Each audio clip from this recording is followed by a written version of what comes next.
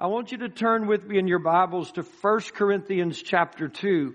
While you're turning there, I want to remind you of what we're studying. And the theme of our study right now is training yourself to be godly. How to be a godly individual. How to be most like Jesus Christ. And so while you're turning to 1 Corinthians chapter 2, I wanted to remind you that it would probably be common for most people to think that if I'm going to be godly, then I'm going to have to discipline myself into religious behavior. And so if I'm going to be a godly person, I'm going to have to attend church. I'm going to have to pray this much throughout the week. I'm going to have this much Bible study. I'm going to have to memorize scripture. I'm going to have to be devoted to prayer for these particular lengths of time. And the more church that I go to and the more Bible that I remember and the more Bible studies that I do and all that is, then I become more and more godly. And really nothing could be further from the truth. That could make you really more and more ungodly. As a matter of fact, some of the most godly people by that measurement in the days of Jesus were the Pharisees. And Jesus said that they were full of the devil. And so even though they had an image of godliness, they were not godly people. They would actually crucify God when He was among them. And so I want to save you and deliver you from the tediousness of that and the dead end of that, because that's really not the practice of godliness. And I would say to you, as we've been talking about it, that the practice of godliness is learning to live in the Holy Spirit, learning to walk with the Holy Spirit. It is faith and unction. It is not about feelings. It is about faith.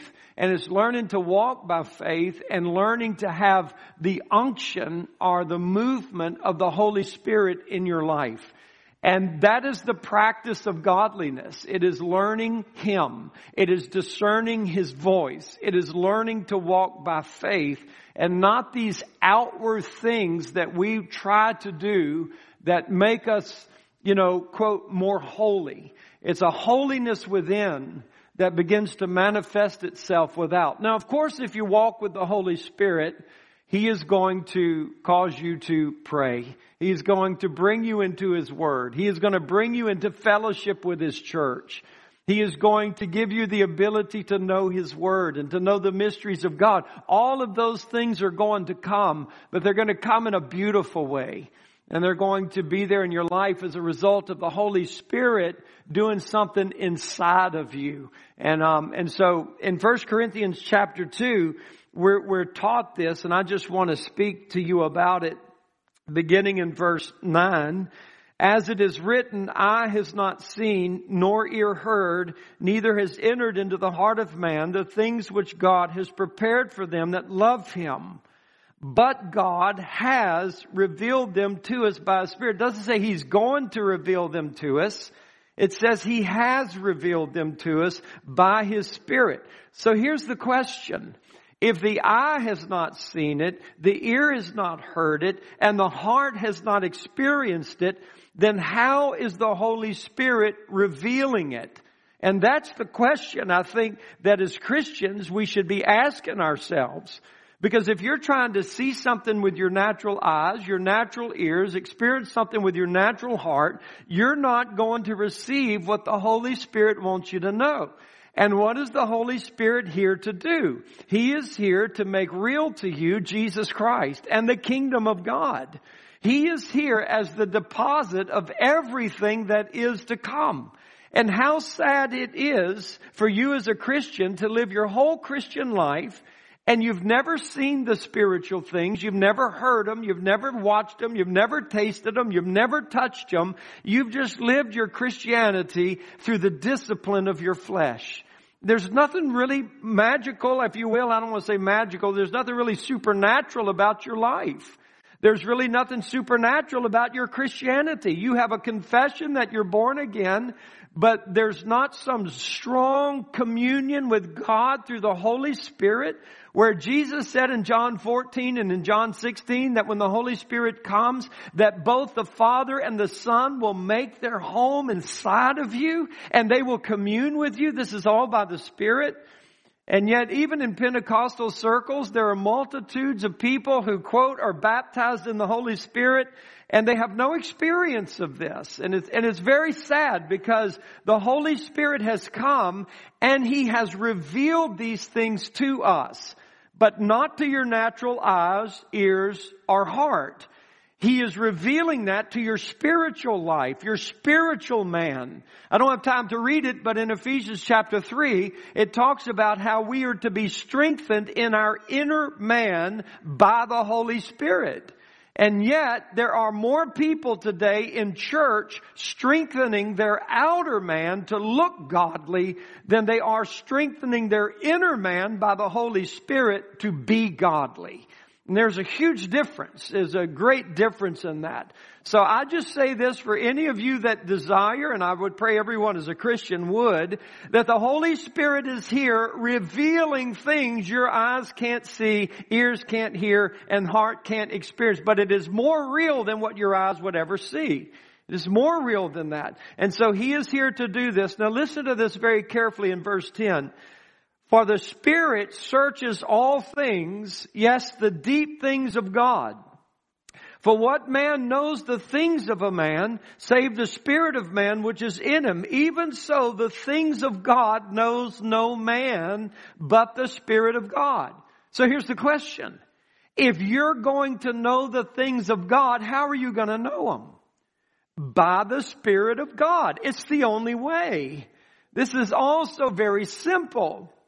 But yet it demands faith, because faith is the substance of things you hope for and the evidence of things you don't see. And you have to learn to live by faith, but we like to live by our natural senses and we like to live by our feelings. And so there's a whole world of experience that we forego because the life of faith is maybe too demanding for us. It's just something that seems so mystical and out of reach.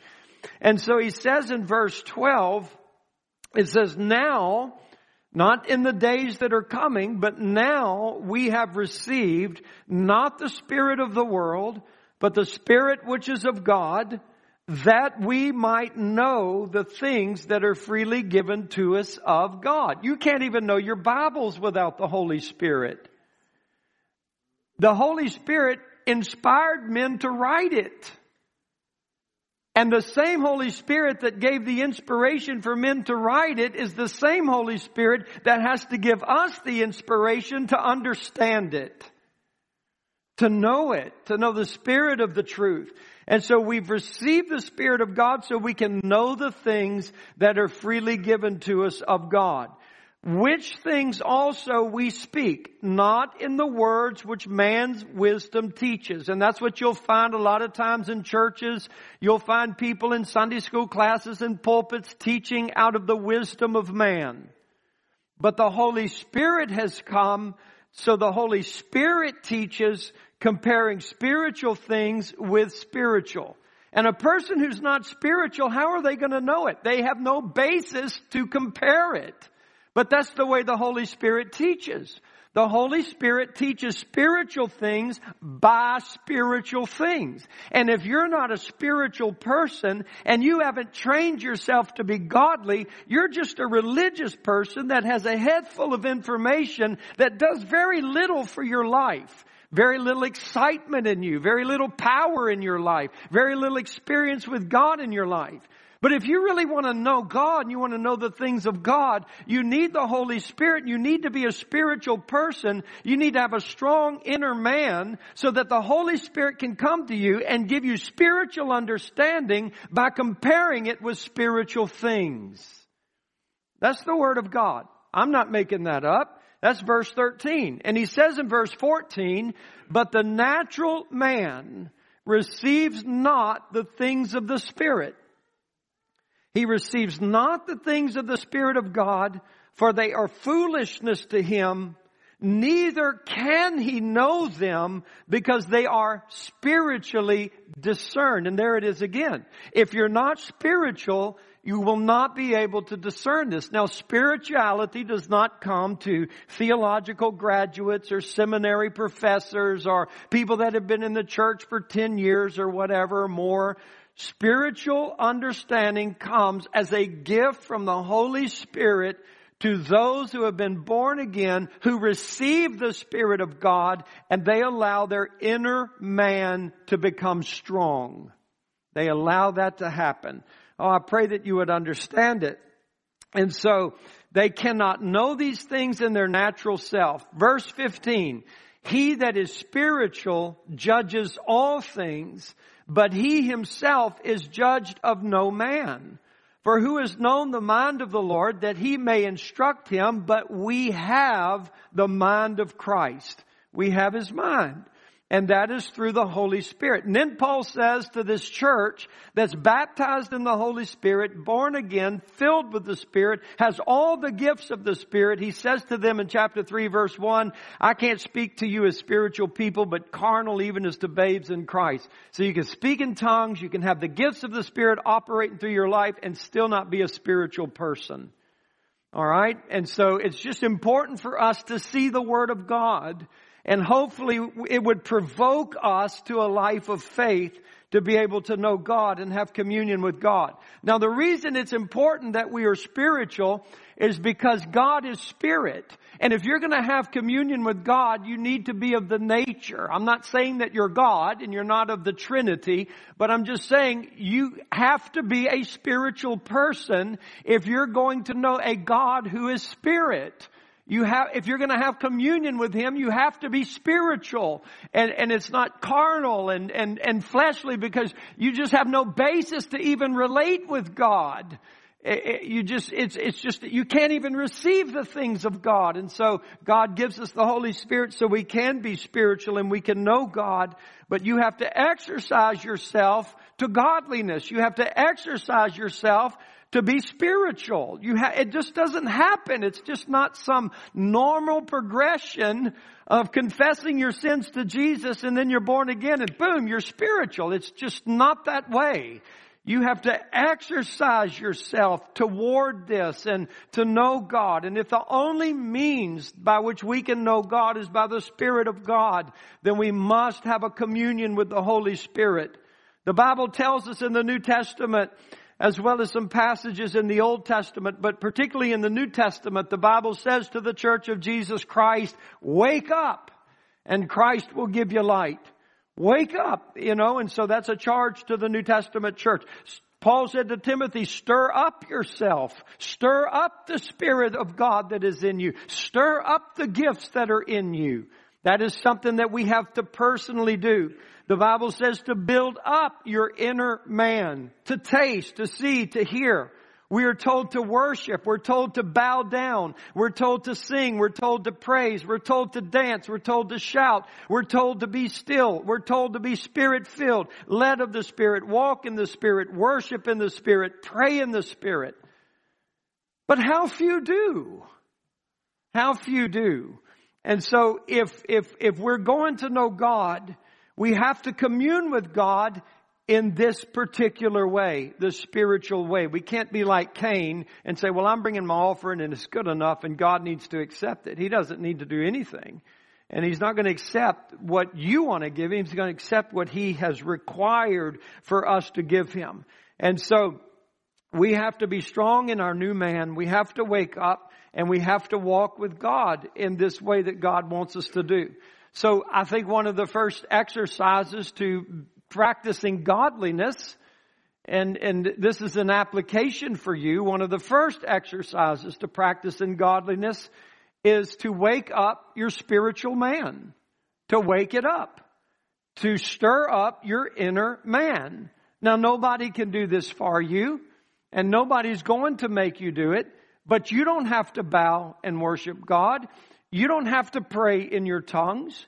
You don't have to seek the Lord. But 1 Corinthians 14 says when you do pray in your tongues, your inner man is edified. So you don't have to do it. And you can remain asleep and not even know what the Holy Spirit is wanting to show you about heaven and the kingdom of God and communion with the Lord. We don't have to do those things, but if you want to wake up, you do those things. Ephesians 5 says that you're to sing to yourself in psalms and hymns and spiritual songs, singing and making melody in your heart to the Lord and giving thanks. You don't have to do that.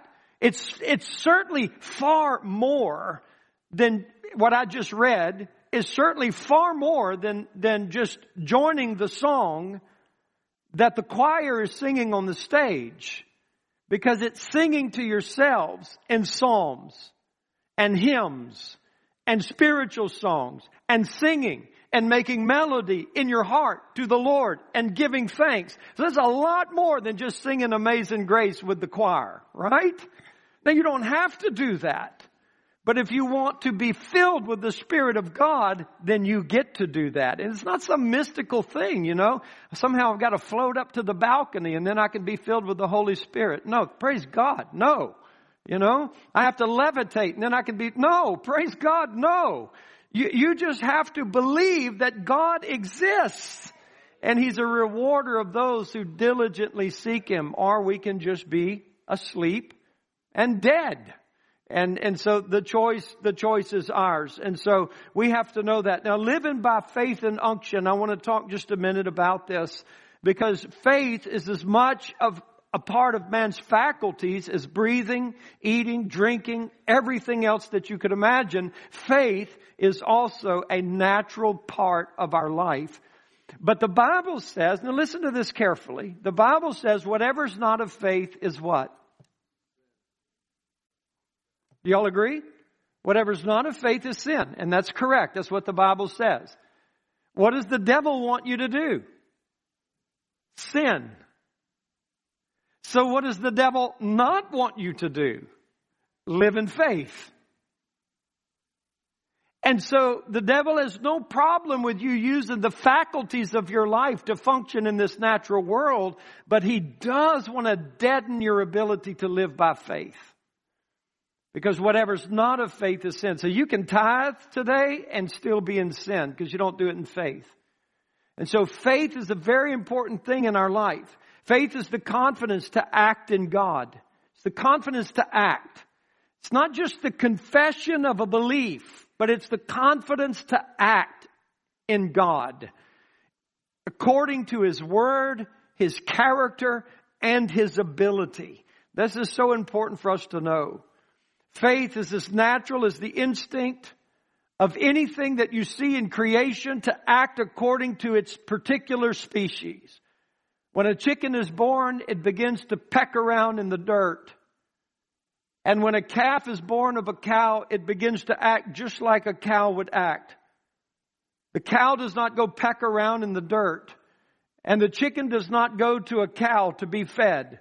They by instinct know where to go. And the calf goes to its cow mother and the chick goes to the dirt in order to find its substance. And the Christian, when it's born again, goes to the Holy Ghost. Hallelujah. It's just the natural inclination. It's the natural instinct of life as to what we do. And it's just something that you don't learn in school. It is something that is brought there by nature. And it is the development of that nature. So let me explain to you what unction is. And I'd like for you to just know this. Unction is to be directly influenced by another person who is living inside of you or affecting you from the outside. It could be either way. Someone living in you or living on the outside of you. Faith does not require sight. Faith does not require feelings. Faith does not require favorable conditions or emotions. Unction is the stirring, the spiritual vigor and energy and emotion that springs forth from the person living inside of you or the forces working upon you, affecting you and your entire being. And I want to give you a case in point of this, if you will. I would like for you to just notice this in the passage where Jesus is talking to His disciples and He says to them, "Who do men say that I am?" And many of them gave these answers, John the Baptist and Elijah and stuff. And Jesus said, "Well, who do you say that I am?" And Peter said, "You are the Christ. You are the Son of the living God." And Jesus said to him, "Flesh and blood did not reveal this to you, but my Father has revealed this to you." That was unction. He was moved upon by the Spirit of God to know something that flesh and blood could not know. And by faith, Peter acted on it. He spoke. Unction was happening. He was affected, and then he spoke, and that was his faith to make that declaration. He acted upon it. Now, it was probably just a few minutes later, just a few minutes, where Jesus is saying that I have to go to Jerusalem and die. And Peter resists him. And what does Jesus say? Get behind me, Satan. And so in this one moment of Peter's life, you see how the unction of the Holy Spirit moved Peter. And a few minutes later, you see how the unction of Satan moved Peter. So, beloved, I want you to understand, we are not our own person. You're not living your life that you want to live. You're either living the life by the Spirit or by the devil. The Bible says we're all slaves to something, you know. And so people can have the unction of the devil just as much as they could have the unction of the Holy Spirit. And I just want to bring this out to you because the unctions of the devil are many as well. Satanism, gossip, slander, accusations, sowing discord, sowing fear, standing in the way of Jesus' plans, impatient, unloving. And when people act in this manner, they are acting by the unction of the devil and the devil's kingdom and the devil's empire. And so I want you to understand this. Do you try to be ungodly? If you were to practice ungodliness, is it something that you concentrate on? Is it something that you have a strategic plan? Okay, if I'm going to be ungodly, then I have to do these things today. You don't think about it. It is natural. And it is in cooperation with the unction of Satan. And you just live your life by the impulses that Satan gives you in your flesh. It is not something you have to practice or think about or strategically plan to do or exercise yourself in Satanism or devilism or whatever it might be. And it's the same with the practice of godliness. It's not the strategic plan that I've got to set forth. It is the impulse of your new nature to walk after God and to be truthful and faithful to the Lord. And I hope that you can see that small example of that. And so unction is the shedding of a divine or spiritual influence upon a person and the manifestation of that spiritual inspiration. That is the act of anointing. Unction and anointing go together. I'll read it again. Unction or anointing is the shedding of a divine or spiritual influence upon a person and the manifestation of spiritual inspiration, the act of anointing. And so this is something that we must give a lot of attention to. And I want you to turn with me to 1 Kings, and I want to give you an illustration of this actually taking place. Because this isn't just something new in the New Testament times, but men in the Old Testament also lived by the unction of the Holy Spirit and faith. And they had an ability to know God that other people did not have the ability to exercise, but by faith they did. This is the example of Elijah. And so in 1 Kings 18 verse 41, and it says, and Elijah said to Ahab, get up, eat and drink, for there is a sound of abundance of rain. Elijah heard something that nobody else heard.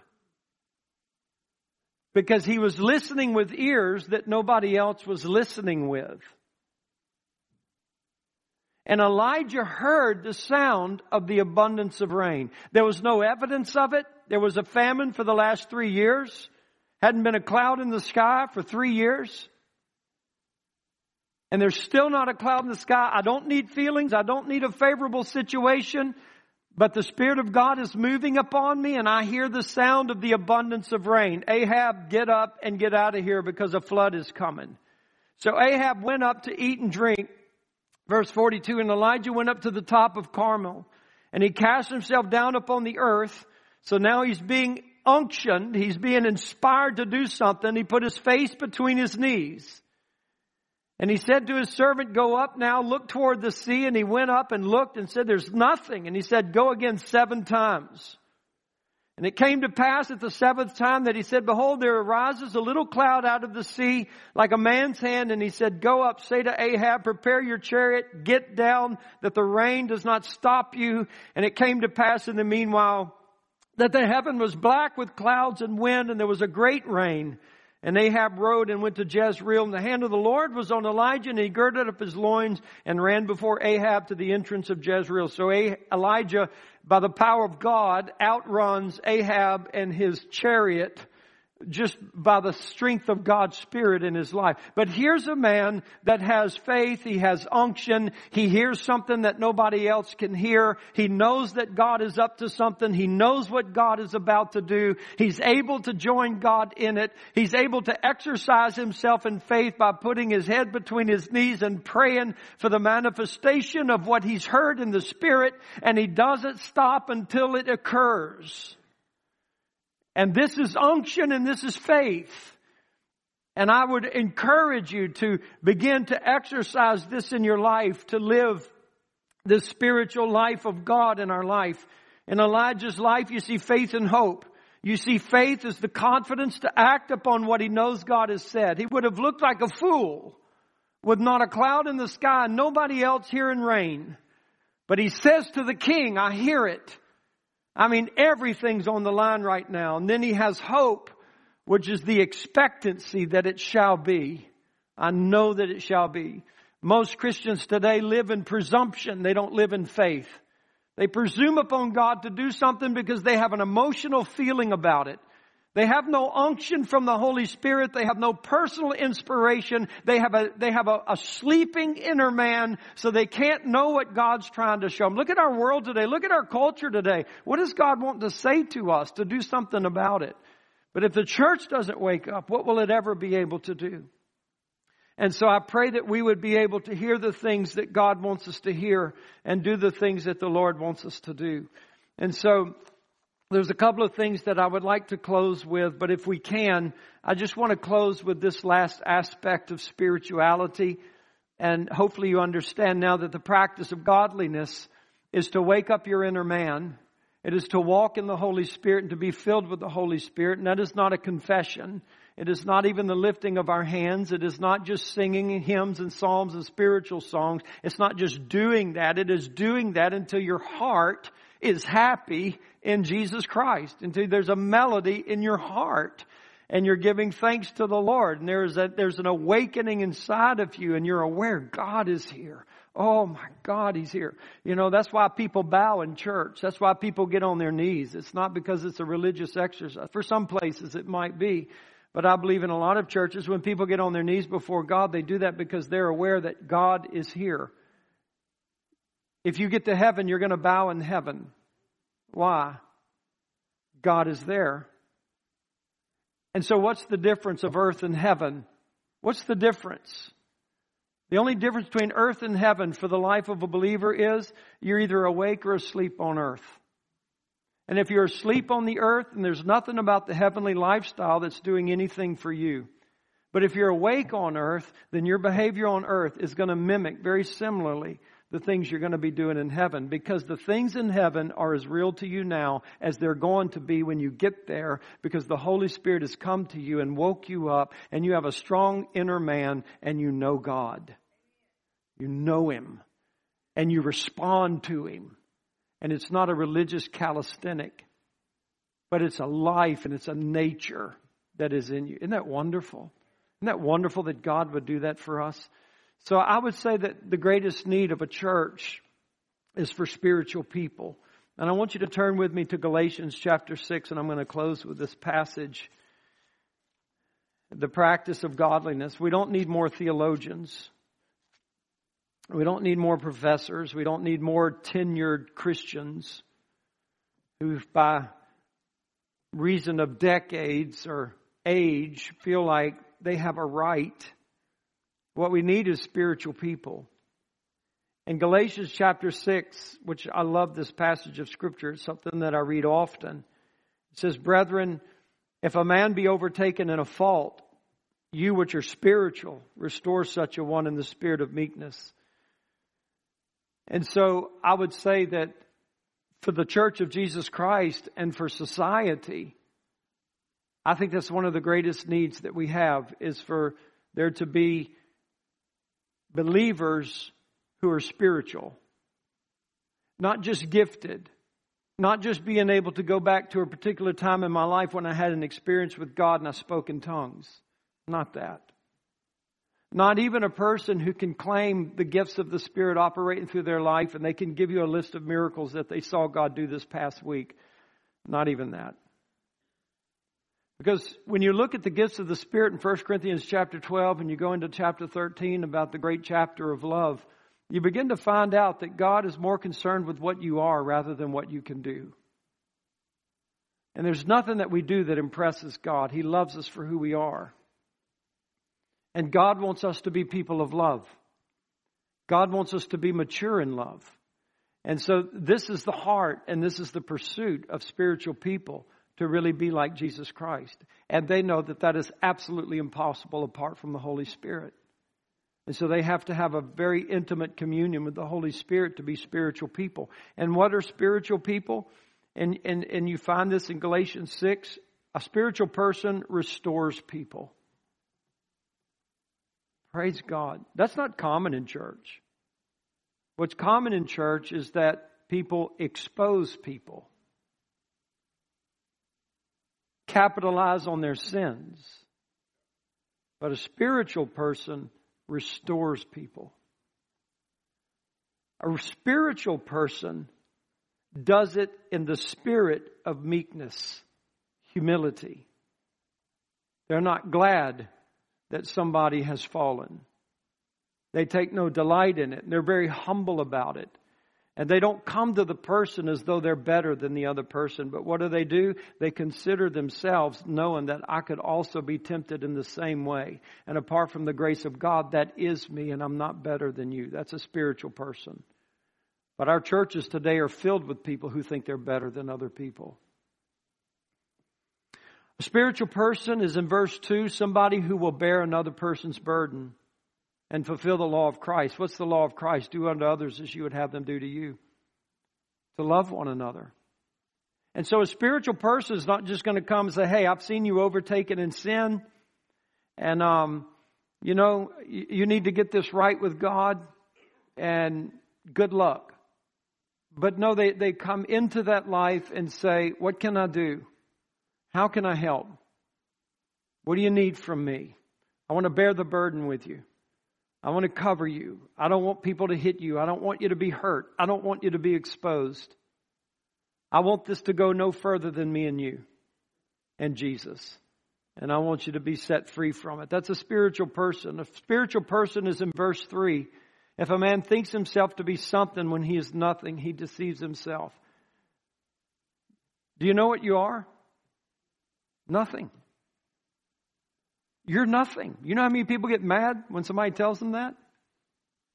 Quite a few. And you know why they get mad? Because they're not spiritual. But a spiritual person knows they're nothing. And that is the greatest freedom of all. I'm nothing. And Jesus is everything. So I'm through with the striving. I'm through with the performing. I'm through with the hypocrisy of trying to pretend something. So he doesn't think himself to be something when he's nothing. And he's not deceived. And he proves his work. And he doesn't rejoice in himself. And so he rejoices in the Lord. And so I just want you to understand that, because to me, whatever you're doing in your life, whatever Christianity you're practicing, whatever your strategy is to get ready for the coming of the Lord, or for your spiritual life, or your spiritual growth, or for whatever it is, your religious, whatever your strategies are, if you are not becoming nothing, you're on the wrong track and you're deceived. If you are not willing to bear the burden of other people, get up into other people's lives that are struggling and having a difficult time, and you want to love them and you want to help them and you want to care for them, knowing in yourself that I very well could be tempted with the same thing. And so I'm considering myself, and I'm not coming to do anything but to restore you. Whatever is going on in your Christianity, if that is not taking place, you're not training yourself to be godly. You cannot be calloused and loveless towards the body of Christ and towards people and have casual communion with them and think that you have intimate communion with Jesus Christ. It's impossible. If you are to be intimate with Jesus, you have to be intimate with His body. That is written all through 1 John. Just read it. And so our training ourselves to be godly can only be tested and proved by the way I relate not only to the good people in the body of Christ, but the fallen people in the body of Christ is the truest test of my godliness and what unction I am driven by. Because just like Peter, we can speak by the Spirit and a few minutes later speak by the devil. And so we have to be very careful and look at our hearts. And so there are practical ways to judge your godliness and the practice of your godliness. And it's not how much money you gave today or how much scriptures you memorize or that you know Greek and Hebrew. That's not it. How do you love your enemies? Who in here is hurting and you wept for him this week? Who in here is struggling? Do you even know? Because we're a family and we should know and we should care because spiritual people do and they want to bear the burden. Father, I thank you in the name of Jesus that you have given us the Holy Spirit to know you and to know ourselves, and that we might be spiritual and that we might be intimate with you. What a gift. What a precious gift. And I thank you, Lord, that to be a godly person does not depend upon mental capacities or capability. But Lord, it comes to those that are the weakest and the least. Because it's your grace. It's your Holy Spirit. And Father, I pray that in the body of Christ, that there would be a growing number of spiritual people to help restore the many that you want to bring to Christ. The many prodigals that are not walking with you right now, that you want to come home. That they would find churches full of spiritual people, able to restore them and love them, bear their burdens and help them. And I thank you for restoring that in our life, God. I thank you for these precious people this morning. And I pray, Father, for all of us, and myself included, that as David prayed, you search me, God. You try me. You know my heart and my thoughts. See if there be any wicked way in me and lead me in the way everlasting. Provoke me to godliness. I want to live by the unction of the Holy Spirit. And I want to be aware of heavenly things. Not in my memory, not in my intellect, but in my experience. I want to be aware of heavenly things and the Almighty God. And I love you and I reverence you today. And I thank you, God, that you have given us spiritual capacity to commune with you, for you are Spirit. We love you today. We worship you today. In just a few minutes, we're just going to sit before God and worship. Please take this occasion to search your heart. Please take the occasion to just look at your life and your godliness and your practice of godliness and see if you're on track. Just see if you're on track. Ask the Holy Spirit to show you. Ask Him to help you, because it's not by might nor by power, but by my Spirit, says the Lord.